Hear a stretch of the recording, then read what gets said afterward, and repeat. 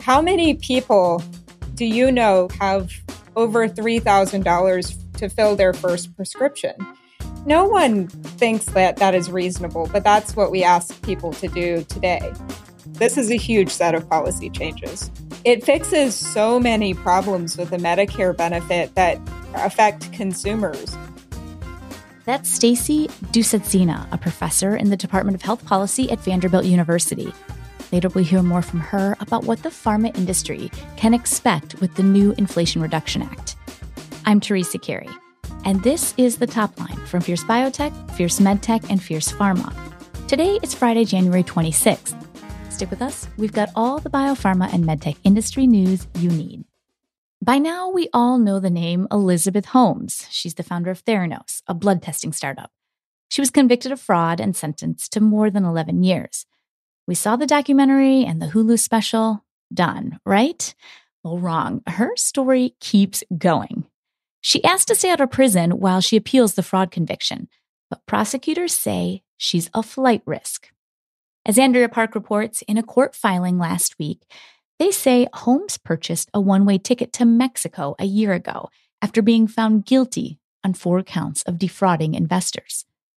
Holmes canceled her trip after prosecutors found out about it, but they suggested in the filing that she could make another attempt before her prison sentence. They wrote, "When her incentive to flee has never been higher."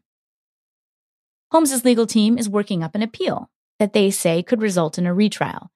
In a court filing of their own, they argued that Holmes is neither a flight risk nor a danger to her community, and so she should be allowed to remain free until the appeal is complete. A hearing on that request is scheduled for March 17. Last week, the FDA rejected Eli Lilly's request for an accelerated review of donanemab, its Alzheimer's candidate. As Annalie Armstrong reports, the FDA wants more safety data after patients in the clinical trial have been taking the drug for a full year. Lilly says that the data will be ready later this year. But the FDA's decision to say no to Lilly for an accelerated approval still severely delays the drug's launch. And the race is on. Pharma companies are doing whatever they can to get even just a few months ahead of their peers. Just a few weeks ago, Eisai and Biogen edged ahead when they got their second therapy approved. Does that mean that their medicines will win the race? Not necessarily. Their first approval was controversial. That was Aduhelm. It launched in 2021, but never gained a foothold in the market. Aduhelm was criticized for being too expensive and lacking strong efficacy data. And Eisai and Biogen's second therapy, dubbed Leqembi, was greenlit under the accelerated approval pathway. That's the same pathway they had leveraged for Aduhelm and that Eli Lilly was trying to use for donanemab. But the rules have changed for these fast-track Alzheimer's approvals. Now Medicare restricts who can take the drug, so only a limited number of patients are able to access Leqembi, as well as Aduhelm for that matter. This is going to be a close race to watch. Both Eli Lilly and the Eisai Biogen partnership are trying to prove that their treatments improve cognitive function. When they win the FDA's full approval and expand access to more patients, that's when we'll see a clear frontrunner. Novo Nordisk is in hot water. A nonprofit doctors group is calling out Novo for a CBS 60 Minutes news segment, which they say was a little more than a dressed-up promotional plug for Novo's weight loss drug, Wegovy. The group is called Physicians Committee for Responsible Medicine. As Ben Adams reports, they have lodged a complaint with the FDA about this 60 Minutes news segment, which aired on New Year's Day. The Physicians Committee is also calling on CBS to remove the 4 online news segments promoting Novo Nordisk drugs and run a corrective ad to explain Wegovy's side effects. The Physicians Committee alleges that the 60 Minutes segment breached the FDA's Fair Balance rules for drug ads. The committee states that the segment used overly promotional language, failed to talk about weight loss alternatives, and did not fairly present information on side effects. The doctors group also notes that the piece relied on experts that Novo Nordisk has paid. Novo Nordisk emailed Fierce Pharma's Ben Adams claiming that it did not provide any payment or sponsorship to CBS 60 Minutes, and that at did not control any of the content or have a role in identifying or selecting the doctors and patients featured in the news segment. Well, that may be true, but either way, the 60 Minutes team needed to ask a few more questions to vet their so-called unbiased experts. And if you're interested in more news on this topic, be sure to tune into The Top Line next week for an extensive discussion on obesity. Staff writer Fraser Kansteiner and managing editor Karita Anderson will talk about what's coming down the pike in terms of obesity drugs and what we can expect for 2023.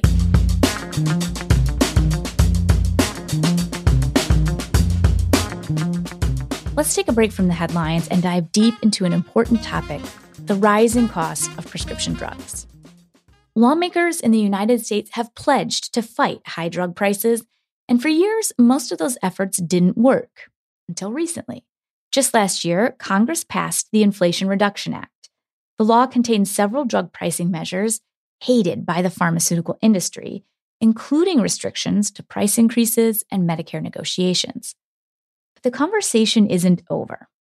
The measures will continue to roll out over the coming years, and editor Eric Saganowski talked with Stacy Dusetzina about what we can expect. Stacy is a professor in the Department of Health Policy at Vanderbilt University. Here they are. Hi, Stacy. Thanks again for speaking with me about the important issue of drug pricing. 2022 was somewhat of a banner year on this issue after several years of standstill in Washington. This August, Congress and President Joe Biden passed the Inflation Reduction Act, which includes several drug pricing measures set to roll out over the coming years. Those include limiting Medicare price hikes to the rate of inflation, capping out-of-pocket costs for Medicare recipients, and allowing Medicare to negotiate prices on certain high-cost pharmaceuticals. But as you and I have discussed, there are still some open questions about how this will all play out. So to start, can you tell me what do you think are some of the biggest unknowns in the drug pricing landscape as we get ready to head into 2023? Sure. And thanks for having me on the podcast. It's really great to be here. This is a huge set of policy changes. It is the most meaningful set of changes to the Medicare Part D benefit since it was introduced and started in 2006. And then the price negotiations, I know a lot of people are a little down on them because they focus only on older drugs, but it is a substantial change from being illegal to negotiate in the program to having the ability to negotiate even for a subset of drugs. As far as unknowns are concerned, there are some implementation questions around the law and how that specifically will be implemented. But I think one of the broader questions, at least some of the things I'll be interested in looking for, are what happens to new drug prices. It's an area where that is one place that the law does not touch. It focuses on negotiating prices for older drugs, limiting price increases for drugs that are already on the market, but doesn't touch new drug launch prices. So that I think is one of the areas that I think will be specifically interesting to watch. I see. And going back to some of the changes in the Inflation Reduction Act, a lot of politicians, called these a breakthrough after years of standstill. But do you expect a lot of pricing relief for American patients? Absolutely. At least for people who need high-priced drugs today. And when I say high-priced, I am typically talking about drugs that we would consider specialty drugs, those with prices of, $5,000 or $10,000 per fill.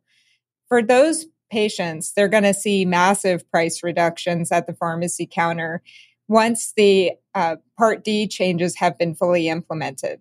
So they go from spending an unlimited amount of money out of pocket to spending $2,000 over the course of the year with a hard cap starting in 2025. Now, what happens to the average Part D consumer is not as clear. So the benefit design will be updated so that it is more streamlined. You pay a similar price from one fill to the next, but it's not clear yet whether plans will use coinsurance, percentage of the list price for each of those fills, or if they'll use co-pays. And for preferred drugs today, there's a mix. So when you start filling your drugs at the beginning of the year, you're typically paying a flat copay, maybe $40 or $45 for your drug. And then later on, you shift into a coinsurance of about 25%.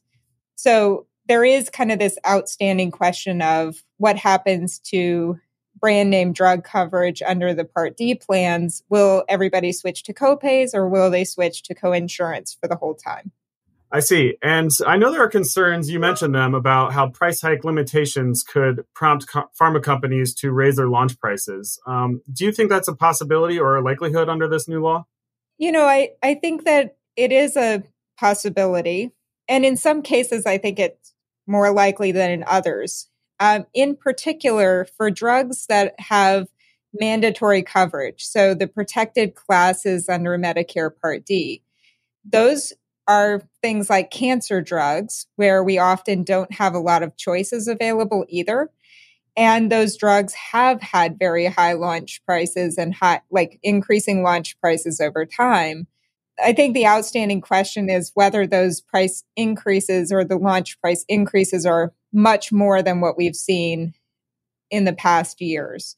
My guess would be that for products where there are other options or where PBMs could still exclude drugs due to formulary design, we would still see a lot of rebating. We might see higher launch prices in the prices we observe, the list prices, but we might not see as much of an impact on the net prices for those drugs where exclusions are allowed. And throughout this process, we've heard from pharma companies, we've heard a lot of complaints about innovation and, they're calling this price controls. So do you now that this is a law, do you still expect that this will get resistance from the pharma industry, in the courts or in the rulemaking process? I'm sure that they are going to resist this as much as they can and, kind of work to put pressure on CMS around rulemaking and also members of Congress around whether or not the law actually goes into effect, because we don't have negotiations starting until 2026. Some pieces of that will have to be pretty far along, like selecting of drugs that would be negotiated, but the actual negotiated prices don't come into play until much later. So, I think the industry is going to respond every way possible to suggest that the law is having an effect, a negative effect on innovation and on new drug development.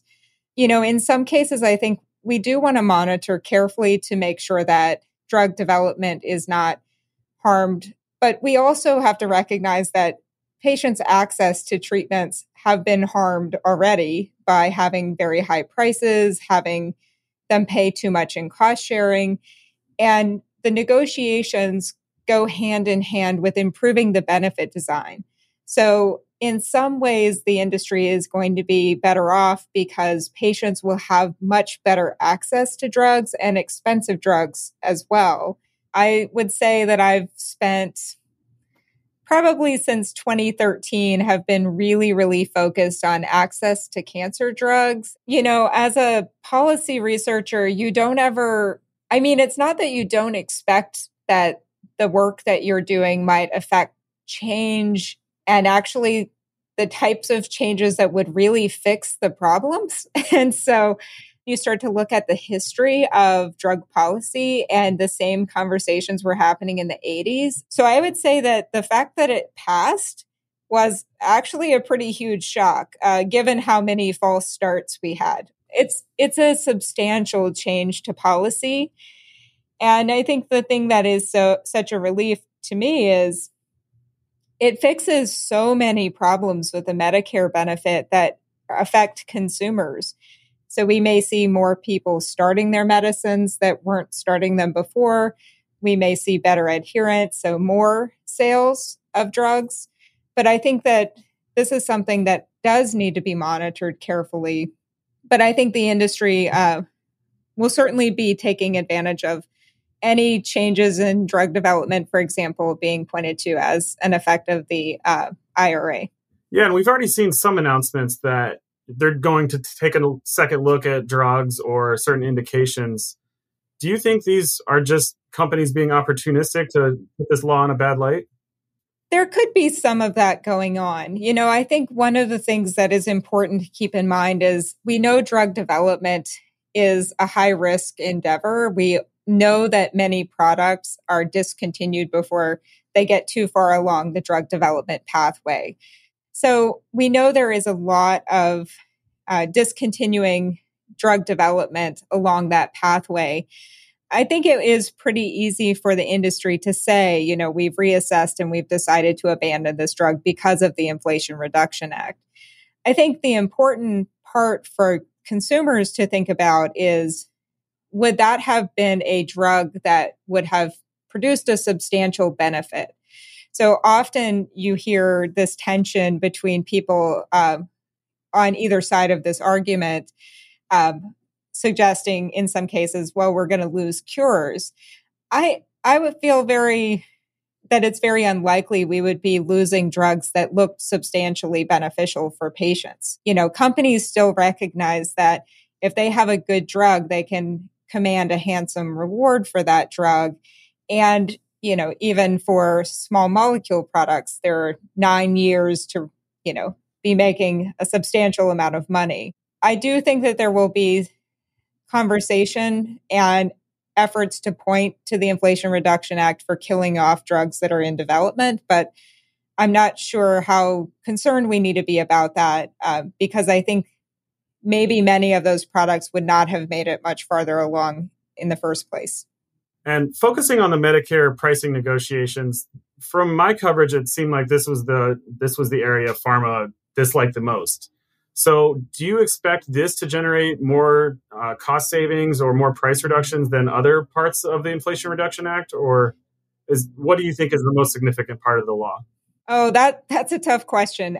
So I think that, to me, from someone who studies beneficiary access as a key component, I think that the changes to Medicare Part D are the piece that I'm, most thrilled that we got with this law. Now, the industry is also thrilled with that. They've long been proponents of capping out-of-pocket costs on Part D. To my knowledge, there aren't really any constituents who are anti-improving Medicare Part D benefit design for patients.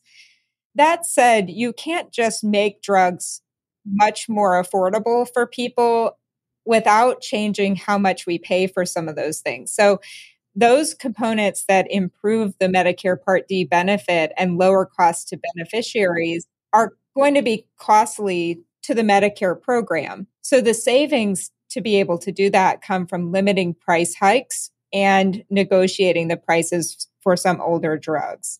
You kind of need both of those in order to make it a package that doesn't just increase spending. I see. And is it possible that higher spending because of the out-of-pocket cap could drive premiums up?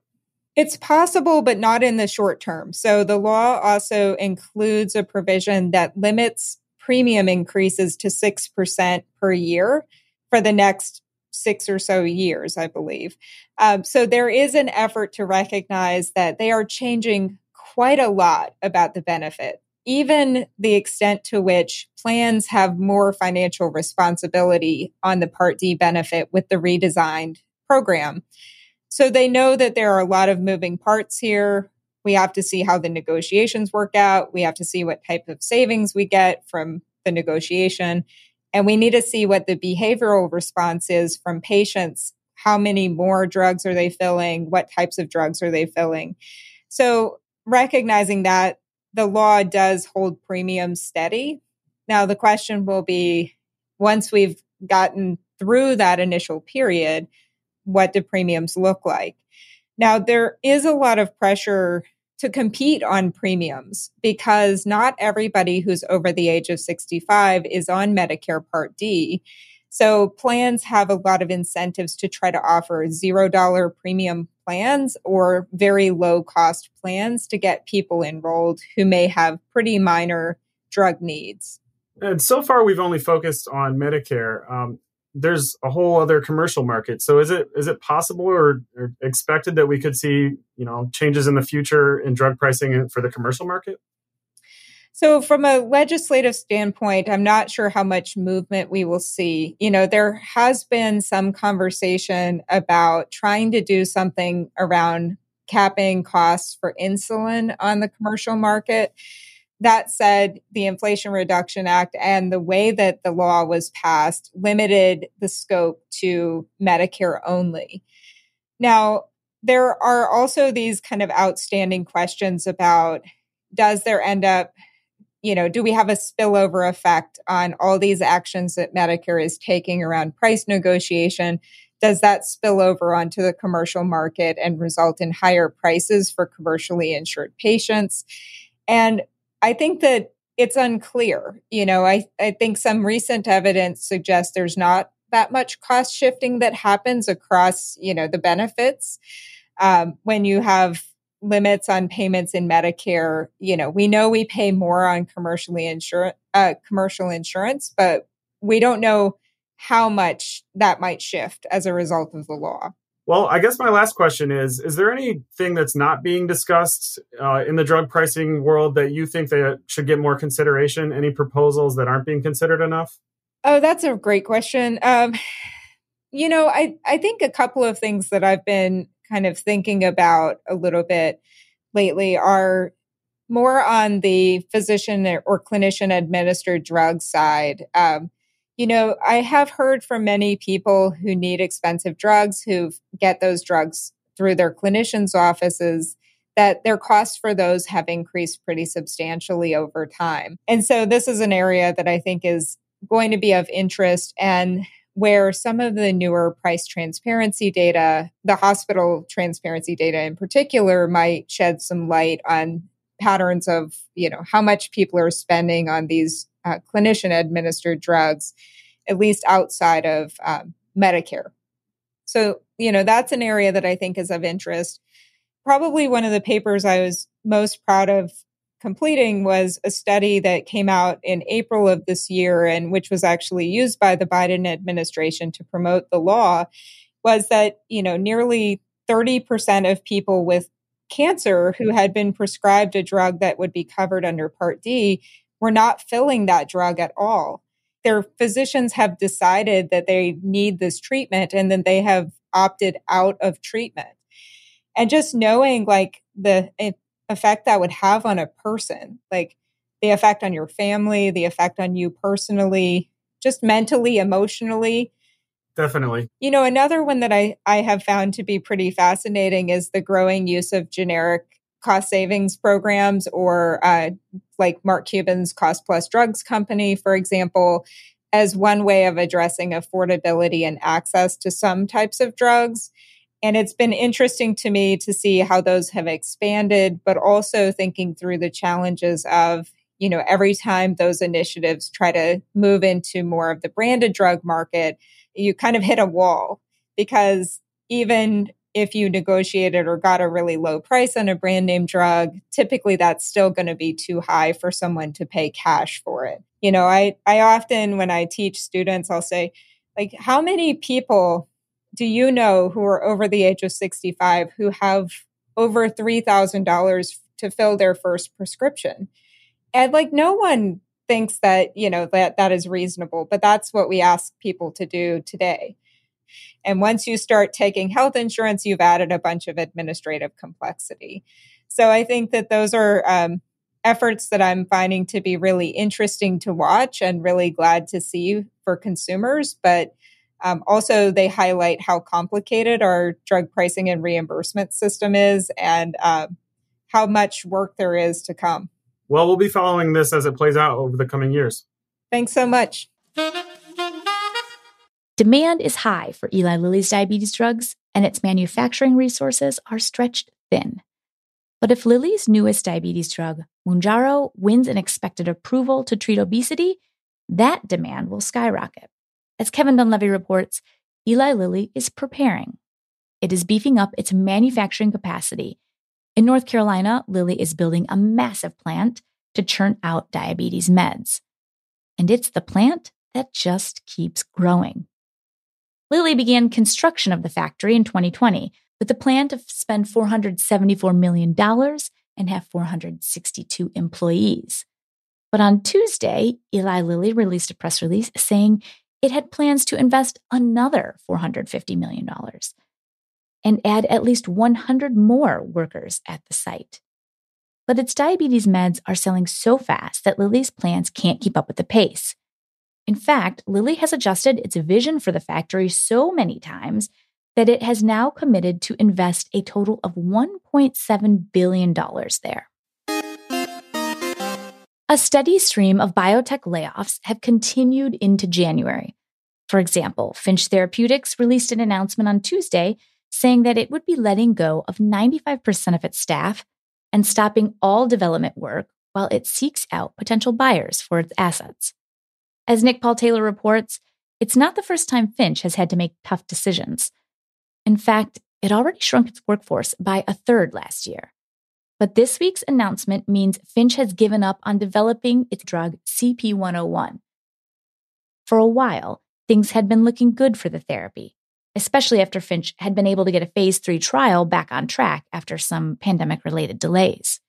But the announcement from Finch explained that slow enrollment in the trial, as well as difficulty securing the money or partnerships needed to take the drug forward, meant it had reached the end of the road. We're keeping track of all the layoffs at Fierce Biotech's 2023 layoff tracker, which you can find in our show notes. After the highs of 2021, the biotech industry is headed into 2022 with abundance. Maybe too much abundance. Too many biotechs, too many candidates in development, and, as we just learned, too many employees. Here to talk about last year and our expectation for this year are Annalie Armstrong and Gabrielle Mason from our Fierce Biotech team. So last year was brutal for biotech. We're obviously kicking off 2023 on shaky footing. We saw so many companies operating on razor-thin margins, a lot of pipeline programs getting the boot, and of course, the seemingly never-ending wave of layoffs. Let's start with those. For our 2023 forecast piece, Annalie, that you, Max, and I wrote, we found that experts are kind of split on whether the pace of layoffs will slow down.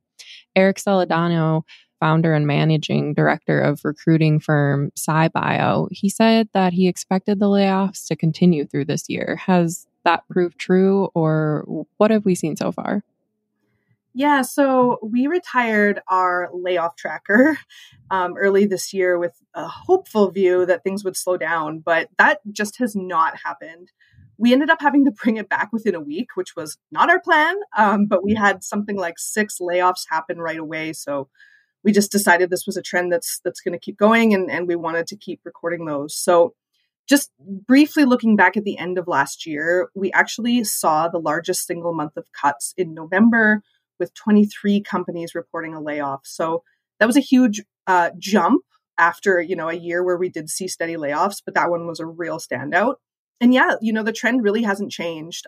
I guess it's not that surprising to see companies making cuts in the first weeks of the year because they're now looking at those fourth quarter numbers and seeing where they need to make cuts. Yeah, that makes sense. A big one was Editas. Yeah, that wasn't really a surprise since they ditched their lead candidate last year. But there's so much interest in gene editing that the 20% staff cuts and pipeline reprioritization is pretty notable. They very quickly found a home for their natural killer cell programs with Shoreline Biosciences. So hopefully that helps them get things back on track.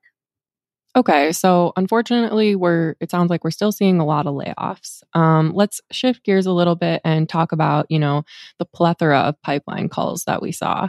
At the end of the year, I spoke with Poseida Therapeutics CEO Mark Gergen, who he had some interesting comments about the widespread cuts. He said as the interest in COVID vaccines kind of spilled over across the industry, it led to many things getting funded that maybe shouldn't have been funded. He cited gene therapy as one of the best examples, as an extremely overcrowded space right now with a lot of companies working on similar tech. Yeah, Leslie Lovelace, an executive recruiter from Sloan Partners, told me the same thing, basically. She called this a right sizing. So ultimately, it seems a lot of people kind of think that the calls were almost due in certain time. This upcoming earnings season should probably tell us more if the trend kind of is continuing into 2023, since the news of many programs being put on the chopping block are announced alongside those quarterly earnings. In general, when just kind of looking at the market overall, Eric told us it's still a decent market, and it's decent for one reason. It's that big pharma is flush with cash and they're still hiring. So they've obviously kept this party going. When I was at the JP Morgan annual conference this year, lots of people kind of echoed that sentiment. But I also heard quite a few people actually saying that it was more two-sided than that, that pharma also has a dependency on biotech. I'm curious, Annalee, what your thoughts are on that. Yeah, so we know that pharma is on the hunt to stock their pipelines. If they don't have breakthroughs in-house, they've got to find that somewhere. And of course, it's going to be biotech. After a year without a lot of M&A, it stands to reason that we're going to see some deals this year. All those pipeline cuts hopefully mean that the best stuff is on full display now. And hopefully there were some pretty fruitful meetings that happened at JPM. And, we could see some deals a couple months down the road once those are all figured out. Yeah, definitely. I think a lot of people were waiting to see if M&A picked up at JPM this year. Yeah, usually the conference starts off with like a huge deal announcement. We obviously didn't get that. We did have a couple of acquisitions that were maybe more on the pharma side. And then on the biotech side of the world, it was a lot of licensing deals, just like last year. But actually, interestingly, since the conference ended, we've actually seen 4 small biotech consolidations. So small company buying small company to survive. So that could be the 2023 trend that's already emerging this early. Yeah, only time will tell. I mean, 2022 was certainly a wild ride. And while, there are sparks of life returning to the market, biotech may still be in for a rocky road this year. We'll have to see. Yeah, hopefully we will have a different conversation in 2024 and see a little bit more of a bright light. Fingers crossed. That's it for The Top Line. I'm Teresa Carey. Our sound engineer is Caleb Hodson. You can find out more about these topics in our show notes at fiercepharma.com. Look for podcasts. And that's the bottom line from The Top Line.